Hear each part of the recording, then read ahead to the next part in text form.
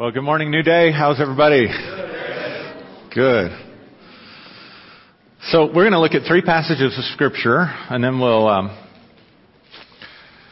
pray. But let's look at the Scriptures first. Hebrews chapter 11. Hebrews chapter 11. We're going to look at the part of this that talks about Abraham. So Hebrews chapter 11, verse 8. It says, by faith, Abraham, when called to go to a place he would later receive as an inheritance, obeyed and went even though he did not know where he was going.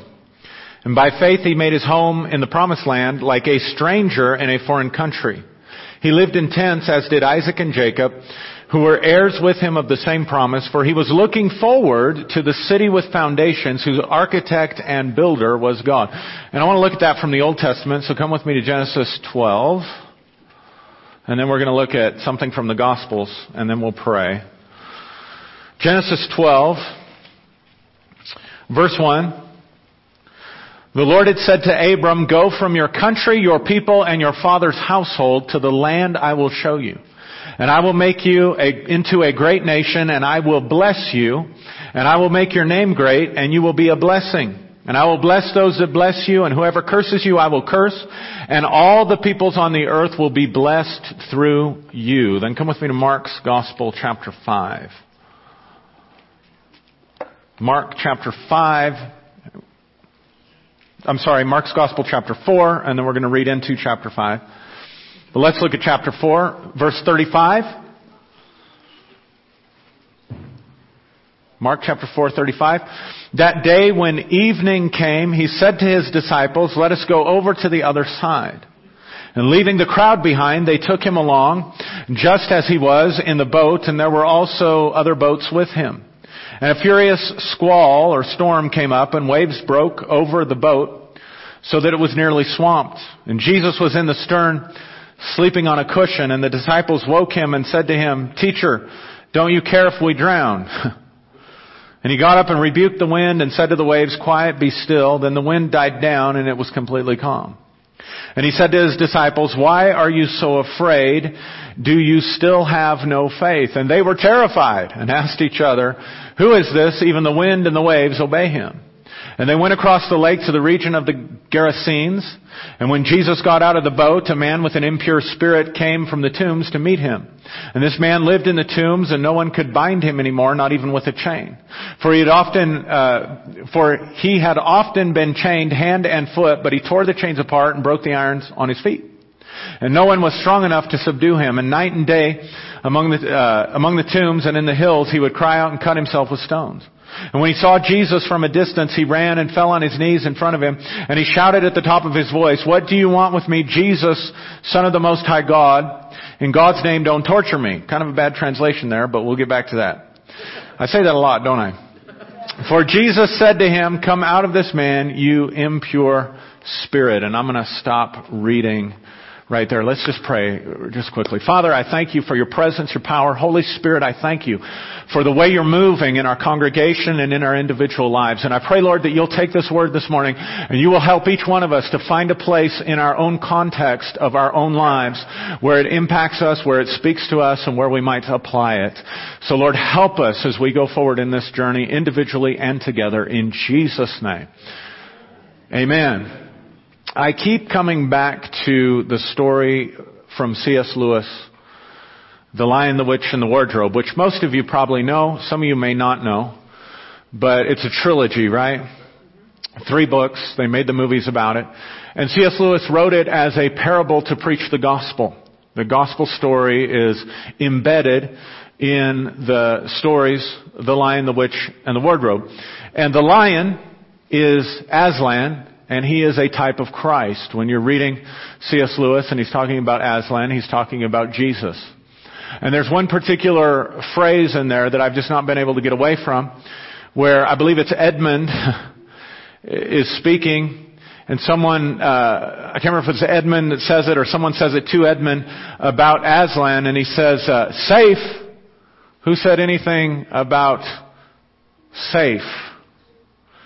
And then he says, he's wild, not like a tame lion.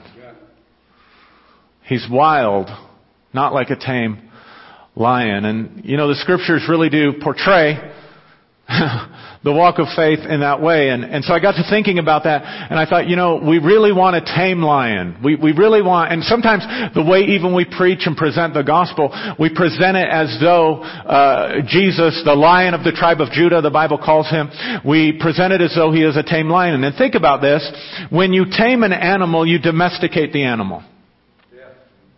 Right? And when you domesticate an animal, you bring him into your home, bring him into your house, and teach him to obey you. And to follow the rules of your house, right? So if you don't want the dog on the sofa, you teach the dog to get off the sofa. If you don't want him, you don't want him messing up your life. You want them to come in and conform to your world. Right? And so we want to domesticate Jesus oftentimes, and we want to bring him into our house. We even look at the way we language it. You need to invite Jesus into your heart. That's not even in the Bible. Did you know that?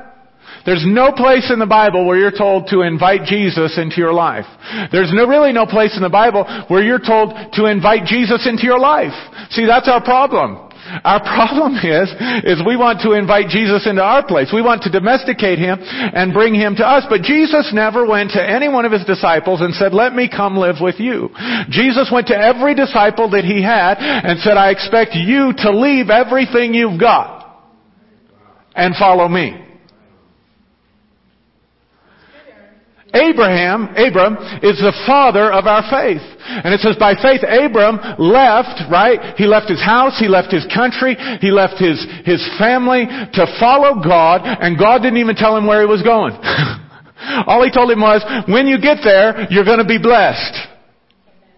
And I think we need to quit lying to people and tell them, presenting the gospel in a way that allows us to think that somehow we can just bring this lion into our life and everything be cool. Because God will not allow you to domesticate him. And let me tell you something, following Jesus is anything but safe.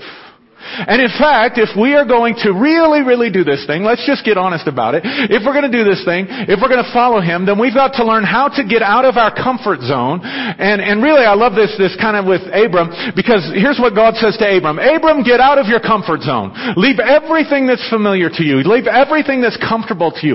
Leave everything that gives you security. Your country, your family, your people. Get out of this place. Come and I'll take you someplace completely unknown. Let's be honest, how many of us are really comfortable dealing with the unknown in regards to our future? Right? And yet by faith, he embarks on this journey and he says, I'll bless you out here. Right? So we have our comfort zone and then we have our blessing zone. Right? So let's just look at a couple things here real quick. Alright, so this says that the greatest enemy to human potential is your comfort zone. The greatest enemy to human potential. The greatest enemy... See, God isn't so much interested, really. He's interested in you, but He's interested in unlocking and releasing the potential that is inside you as a child of God. He's interested in you developing, in you and me developing. And we don't develop inside a comfort zone. And we certainly don't realize or maximize our potential inside a comfort zone. Because your comfort zone is designed to keep you inhibited. Now let me ask you this question. What is the opposite of comfort? Discomfort. And the reality is that following Jesus is not comfortable. Think about what we just read in the gospel story. Jesus tells His disciples, get in the boat and go to the other side. And I don't know where this fits prophetically for you, but I know this is a prophetic word this morning. And here's what I mean by that. I know that God is speaking to us specifically and directly this morning and saying for each of us, or maybe just for a few of us, whoever you are that God is speaking to this morning, He wants to take you out of your comfort zone into a blessing zone. He wants you to be able to leave where you're at and leave what you've had and leave what you've been doing so that you can move into a place where you have what you never had before. Literally what he's inviting us on is a journey to go with him to the other side. But he didn't tell you there's a demonized, crazy person on the other side. See, we think it's just supposed to be comfortable. We just think it's just supposed to be blessed. We just think it's just supposed to be easy. And it's not like that. He tells them to get in the boat. He didn't tell them about the storm. And he certainly didn't tell them there's some crazy demon-possessed, cutting, crazy guy on the other side that we're going to have to confront as soon as we get there. But we have a tendency in our culture, because we don't understand the unseen world and how it operates. Because we don't understand the world of angels. We don't understand the reality of the kingdom of heaven. We don't understand how God wants to bring the kingdom of heaven to the earth by developing the Christian potential to live a supernatural existence. And because we don't understand that unseen, intangible world, we have a tendency to build all of our comforts around this physical, natural world. And we look to this physical and natural world to provide us with our sense of security. And if you look at what the writer in Hebrews 11 is saying, he's saying, look, Abram, get out of here's how the writer of Hebrews is interpreting this. Get out of the seen realm where your comfort and your security is and move into this unseen realm. Because it says, I know God took him to a promised land, but it says he dwelt there like a stranger. And it says he was okay with that because he was looking for a city. Not a city that could be seen, but a city that could not be seen. Not a city that had been built, but a city that had not yet been built, whose builder and maker was God.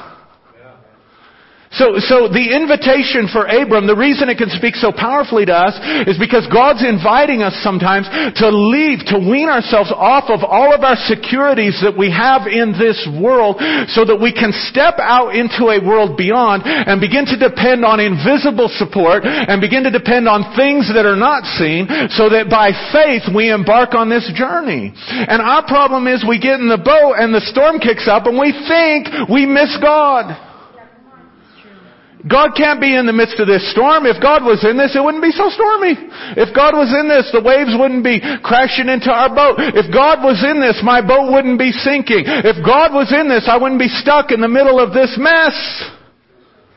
Because we want him to be a tame lion. We want him to be safe. So here's a little psychology for you. You ready? Because psychologists, scientists, they identify comfort zones as well. And here's how they would identify a comfort zone. A comfort zone is that place where you keep anxiety at bay. Where you manage your life in order to manage your level of anxiety. And so they actually have 3 different zones. They have a comfort zone. Then just outside the comfort zone, they have an anxiety zone.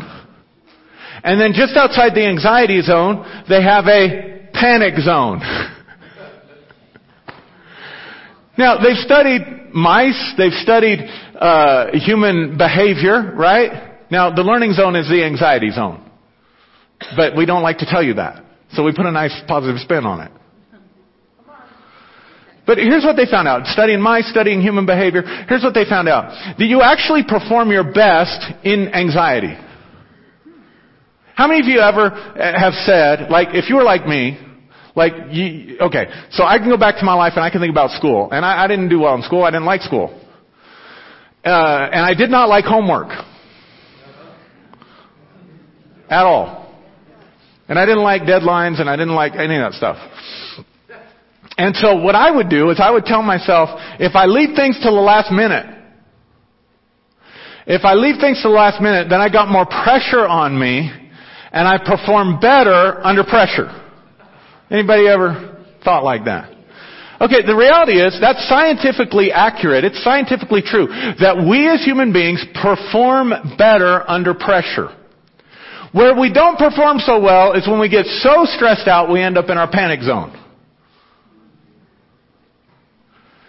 So God has a way of leading us in life where He won't let us stay in our comfort zone, but He doesn't take us totally into our panic zone either. Well, maybe sometimes. Maybe sometimes it feels like a panic zone. Do you understand what I'm saying? But there's anxiety that goes with it. And so here's our problem. We get outside our comfort zone and we lose our peace. We get outside our comfort zone and things aren't going very well for us, or at least we don't think they're going well for us. And we start to feel all that stuff inside. And the moment we start feeling all that stuff inside, we say, well, brother, I don't have a peace about this. And we step right back into our comfort zone. And we blame the Holy Spirit. Because we want to domesticate Him and make Him a tame lion. Or we step out and we start feeling anxiety in our world because God's trying to wean us off our dependence on everything physical. And so everything physical starts going nutso. Right? In the midst of a storm, and we're trying to hold steady in this place, and then all of a sudden we think, if God was in this, it wouldn't be this way. If God was in this, we'd be blessed. Because see, there is a blessing zone. There is a comfort zone, and there is a blessing zone. Abram, leave what's comfortable, and go to a place that I will show you, and I will bless you. But see, we think that the blessing's supposed to come right away, but that totally violates biblical pattern. Let me give you some examples. Other than Abram. Think about Joseph. You know your Bible stories, right? Joseph has a dream. What's Joseph's dream? Well, his brothers are going to bow down to him. Right? That's a pretty good dream for the youngest in the family to have. Especially in that culture, right? I don't blame him for dreaming that dream. God gave him that dream. And he tells the dream, right? And the moment he tells the dream, he activates the dream. The moment he activates the dream, what happens? Do his brothers bow down to him and say, oh yes, we had the same dream? They actually enslave him. They take him captive, throw him in a pit. They sell him to Ishmaelites, I think, who take him down into Egypt. So God shows him, look, you're going to rule, and he activates the dream, and he experiences the exact opposite of what God said he was going to have. All right, I can tell you're not impressed. So let's try another one. Moses shows up to the children of Israel, right, who are slaves. And you would think, and then the Bible says that Pharaoh made their life bitter and hard with bondage and oppression. So you would think the idea of getting out of slavery would be a great idea. And so Moses comes and says, God's going to deliver you from this, and He's going to take you into a land flowing. Listen to this, get a picture of this. He's going to take you into a land flowing with milk and honey. Amen? Right? Sounds pretty good, doesn't it? And so they leave, it all goes down, and they leave, and they're cheering, and they're leaving, and they leave wealthy. Because they take the treasures of Egypt. Because actually, if you read the story carefully, they were the ones building the treasury city. So God is into equity. So God wasn't robbing the Egyptians. God was restoring to Israel what they had worked for, and He was balancing the scales. So they leave Egypt, they go a 3 days journey, and guess what? The very first thing that happens, they're in a dry wilderness. Now, wilderness in the Bible is not wilderness like we think of it. Desert is a better translation. They're in a desert, and guess what? There's no water. So watch this. God said, you're going to leave Egypt, and you're going to go to a place flowing with milk and honey. But they don't get to a place flowing with milk and honey. They get to a place, their first destination, there's no water. Much less milk or honey. There's no food out there. So God promises them one thing, and the moment they leave the journey, they experience something that's the exact opposite. Okay, some of you are getting it, but some of you still not. So, David.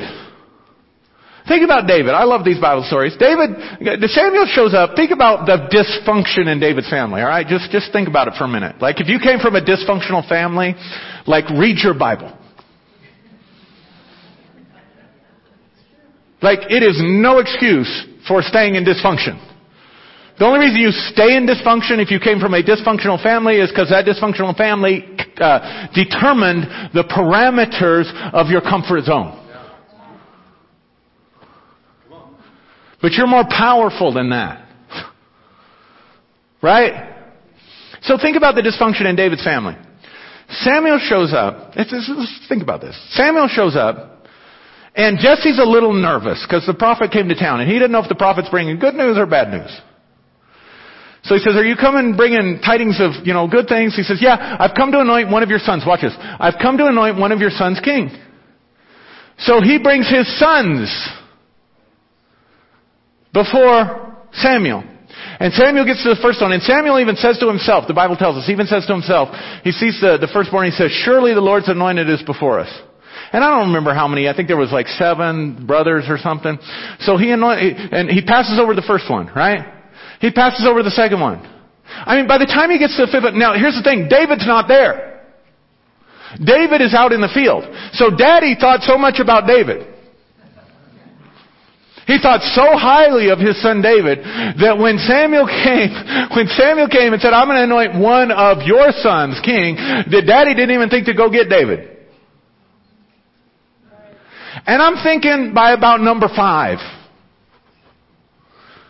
Passover, first one, second one, third one. I'm thinking by the time he gets to about the 5th son, I'm thinking maybe we should go get David. But he waits till he's all the way through, and Samuel's looking around like maybe I missed God. And he says, is there any other? He's like, well, yeah, there's that kid David out in the field. Think about that. That's like your family having a birthday party and you're not invited.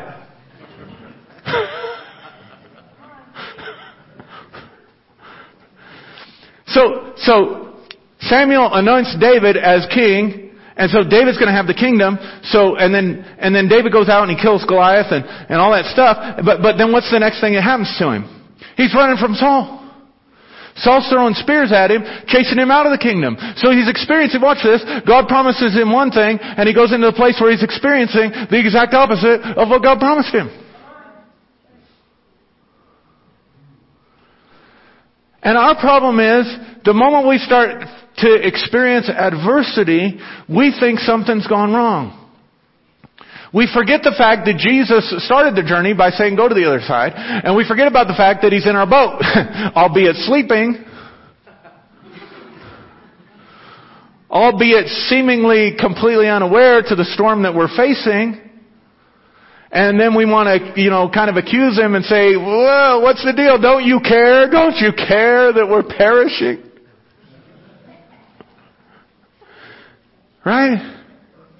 Man, I saw something this week. How many of you, now I came through a lot of teaching about faith early on, and I thank God for it, but a lot of it messed me up. So I'm getting, hopefully, I'm getting unmessed up. So I don't mess you up. Right? But I was taught that faith and fear could not coexist. I was taught, in fact, that faith was the opposite of fear. I was taught, and probably taught you at some point, the Bible says of Job, the thing I greatly feared has come upon me. There's a proverb that says, the fear of the wicked will come upon him. The desire of the righteous will be granted, but the fear of the wicked will come upon him. And so we can begin to think in terms that says fear actually invites the thing that we're afraid of into our lives. Anybody ever heard that teaching? And so fear and faith are not compatible. They cannot coexist. But here's the problem. That's not in the Bible. It's not in the Bible. If you want to, it is not in the Scriptures. If you want to know what the opposite of fear is, you read 1 John 4:17, and 1 John 4:17 says this, there is no fear in love, and he who fears has not been made complete. Our translations say perfect, and that gives people like me mental illness, because we think perfection is this thing. Right? Where you have no problems, and you're perfectly squared away, and you're exactly how you're supposed to be, like you think you're supposed to be. Any other, battling perfection in the house? Right, so it doesn't say that. It says made complete. Made complete in love. In other words, if love and fear cannot coexist, then wherever there's fear, there's not love. So you're not full. You're only half full instead of full. So the opposite of fear is love. The opposite of fear is not faith. Because here's the truth. You are not in faith until you're in fear. Until there's anxiety, there's not even the opportunity for faith. Because you're still in your comfort zone. And if by definition your comfort zone means that you leave the place that's comfortable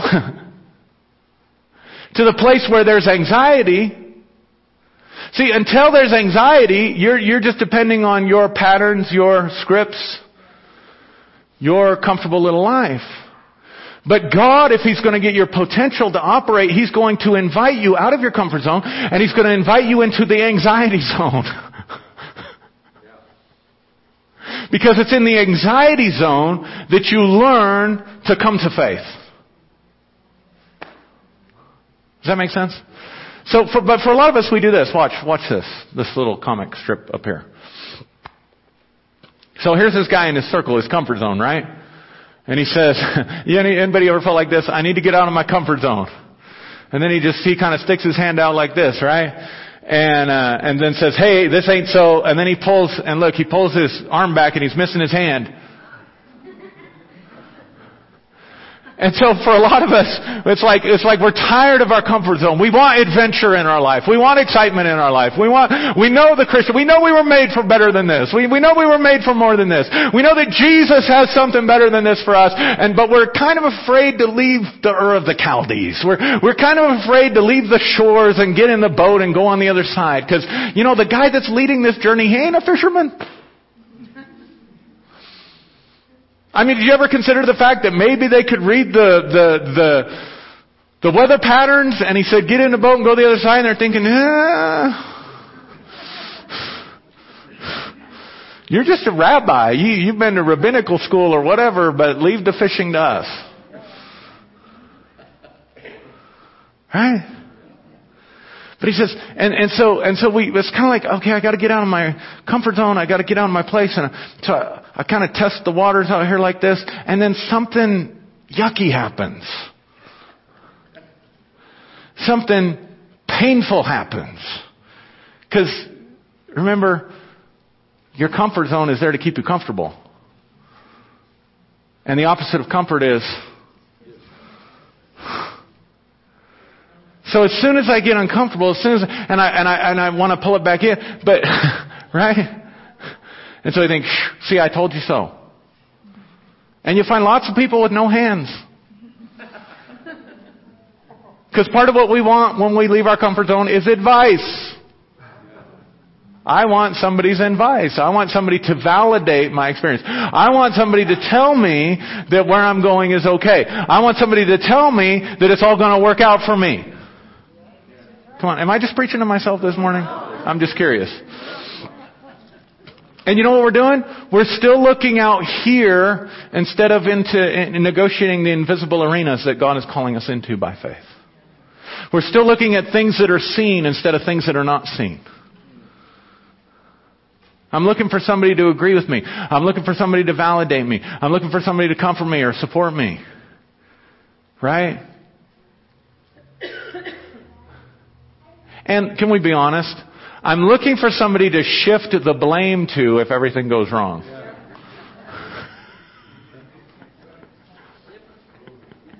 Right? That's why people, and I was dumb as a young pastor, wet behind my ears in my Pampers pastoring. People come to me for advice and I thought it was my job to give it to them, and then things would go wrong and I wonder why they were mad at me. So now people come to me for advice, I don't know, hear the Lord. Oh, and here's the other thing. God, and this upsets Christians, but it's absolutely the truth. God did not give you the Bible. God did not give you the Bible as some kind of systematic manual for how to live your life. The Bible is primarily a book of stories and images and a record of other people who journeyed outside their comfort zone in faith to follow God. Without a book. Because it's in the process of being written. The disciples don't have the benefit of Mark chapter 4 to know that the storm's going to get calmed, and when they meet that crazy demon-possessed man, he's not going to tear them apart. It hasn't been written yet. It hasn't been recorded yet. They're having to do it entirely by faith.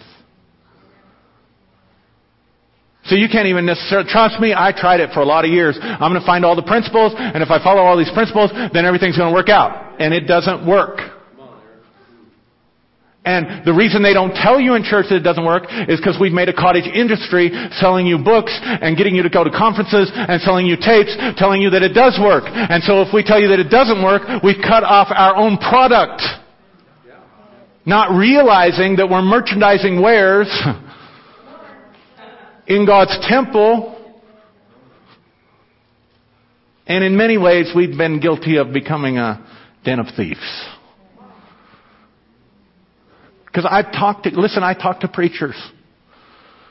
I don't know, I've always had this gift where people open up to me.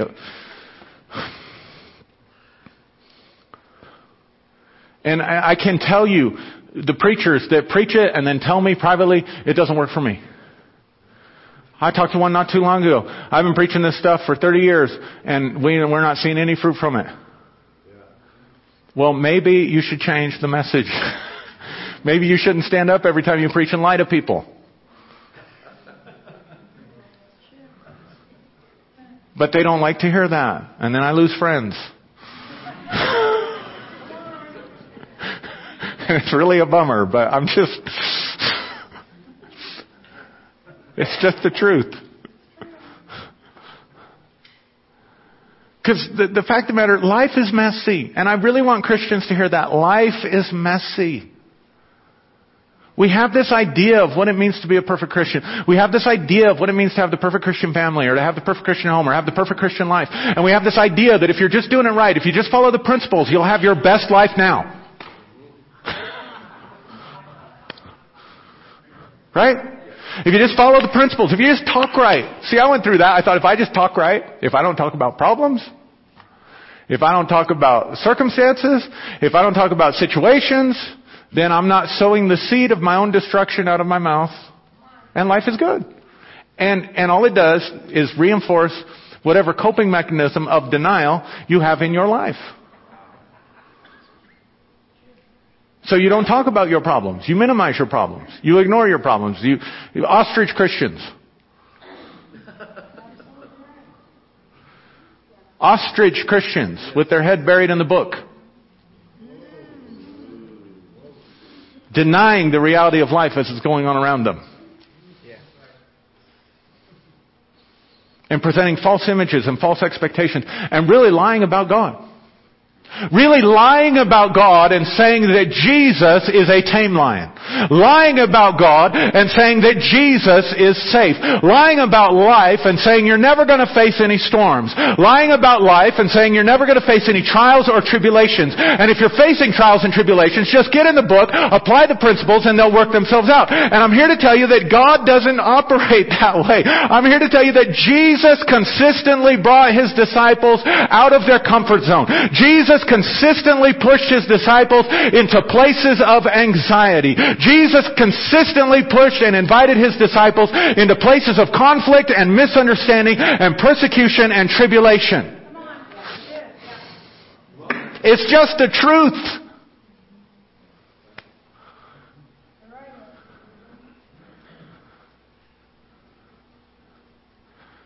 But when we don't tell the truth about God, here's what we do. We set false expectations. And when we set false expectations, when life doesn't pan out the way you think it's supposed to, you have mismanaged expectations. And when you have mismanaged expectations, you have the opportunity for bitter roots. See, you don't have to sin against me for me to have a need to have to forgive you. Actually sin, like break one of the 10 Commandments.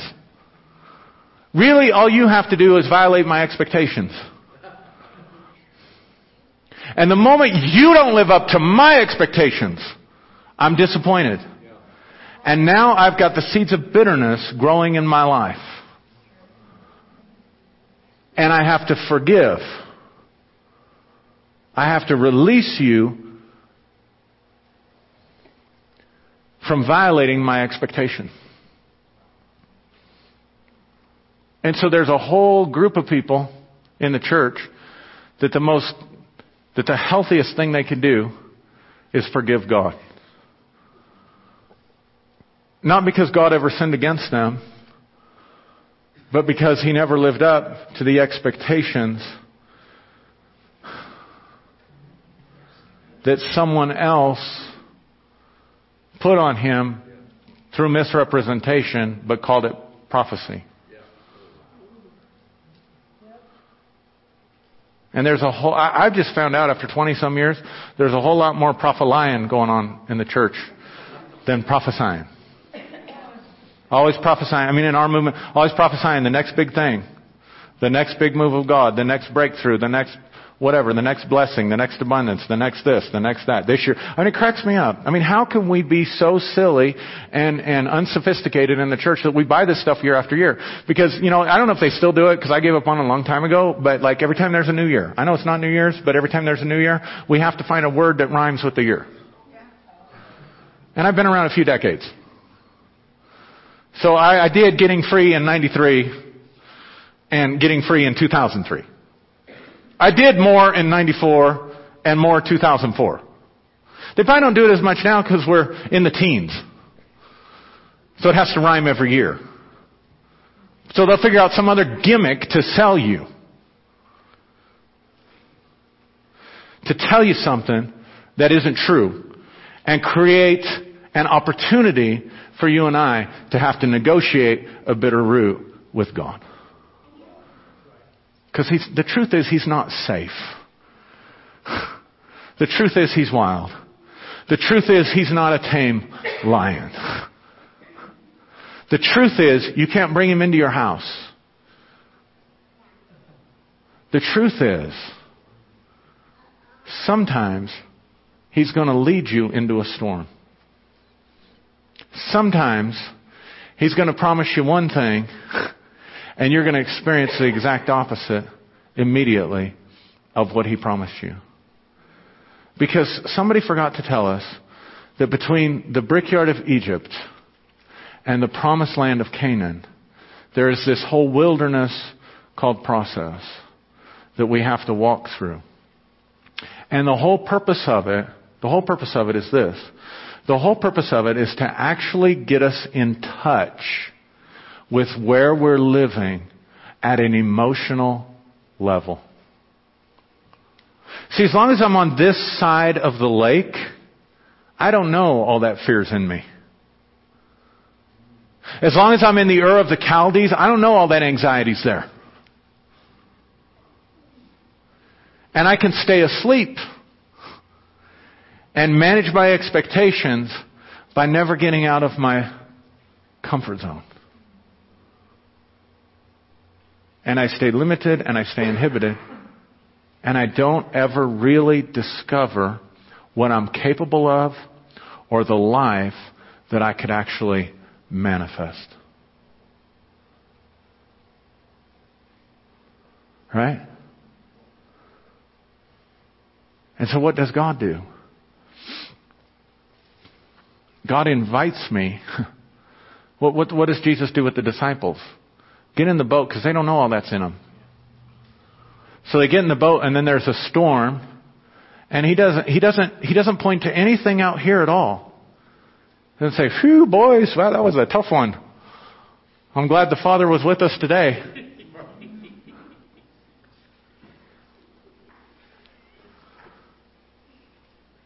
There's actually 3 rebukes in the passage. He rebukes the wind, He rebukes the waves, then He turns around and He rebukes His disciples, not because they did something wrong. He's just getting them in touch with where they're really living on the inside. See, when you get in a storm, the last thing you pay attention to usually is what's happening in here. Usually we're too busy paying attention to the waves and the sinking ship. And we're not really awake to what we're doing at a heartfelt level. And so Jesus has to shut everything down out here. It wasn't like they couldn't get through the storm to get there. It was a lesson. So He shuts down everything that's going on out here and points them to where the real storm is. And that was inside their own hearts.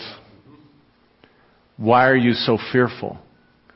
And once they became aware of their fear, then they realized they were terrified. Because really coming to faith, see, you're not in faith until you don't even have the opportunity to be in faith until you're in anxiety. Think about it. What has God asked you to do that was comfortable? Where you really knew you heard from God? What has God really invited you into that didn't require any kind of dealing at a level of fear and anxiety? You can't really come up with anything. I mean, if you're really hearing from the Lord. It could be as simple as go talk to your neighbor about Jesus and you got to work through, how do I do this? Yeah. So He's constantly prompting you outside that. And the lesson is, when you learn to go within and pay attention to what's happening in here. So see, here's the real issue with faith for me. If love, perfect love, casts out fear, then the lesson for me, when I'm in the midst of the storm, and I feel like there's no support around me, and I don't know where I'm going, and I'm scared of life because I can't control it, and I'm scared of Him because I can't control it, then the lesson for me is, He loves me.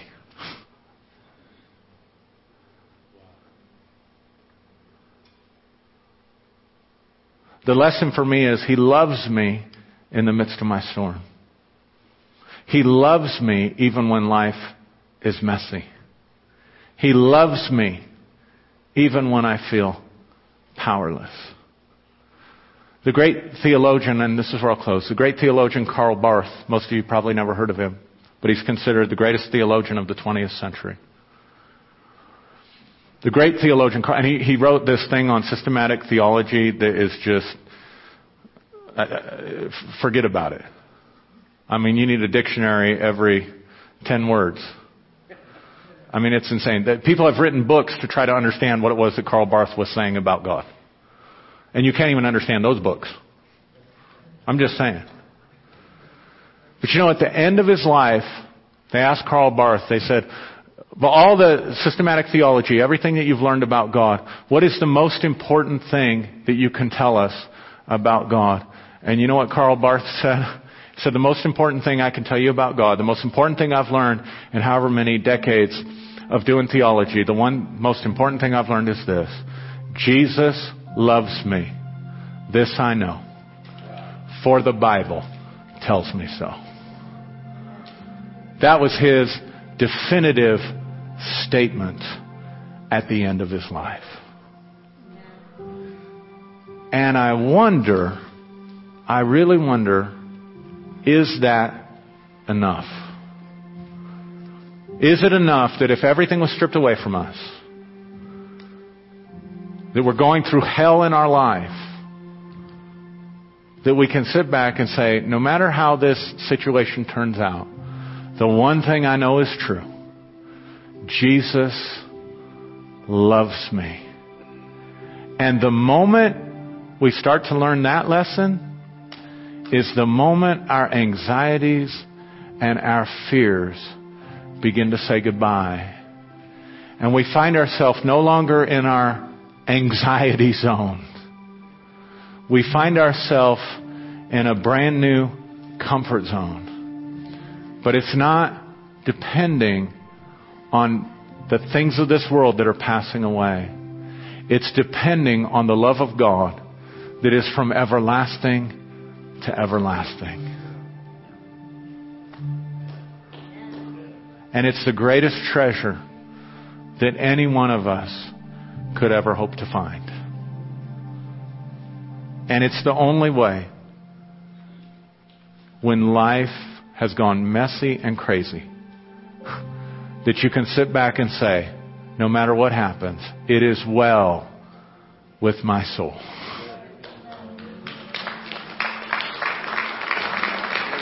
I mean, let's stand up. Just to stand up. I don't know where you're at. I don't know.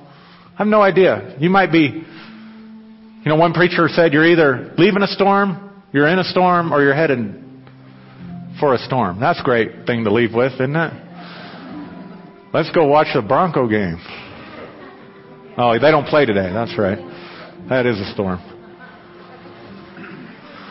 I'm just saying, I don't know where you're at. I don't know how God wants to apply this to your life, or how you need to apply this to your life. I don't know. Maybe God's inviting you to get out of your comfort zone and you've been fighting it. Maybe you're in the midst of a storm and you just need some encouragement.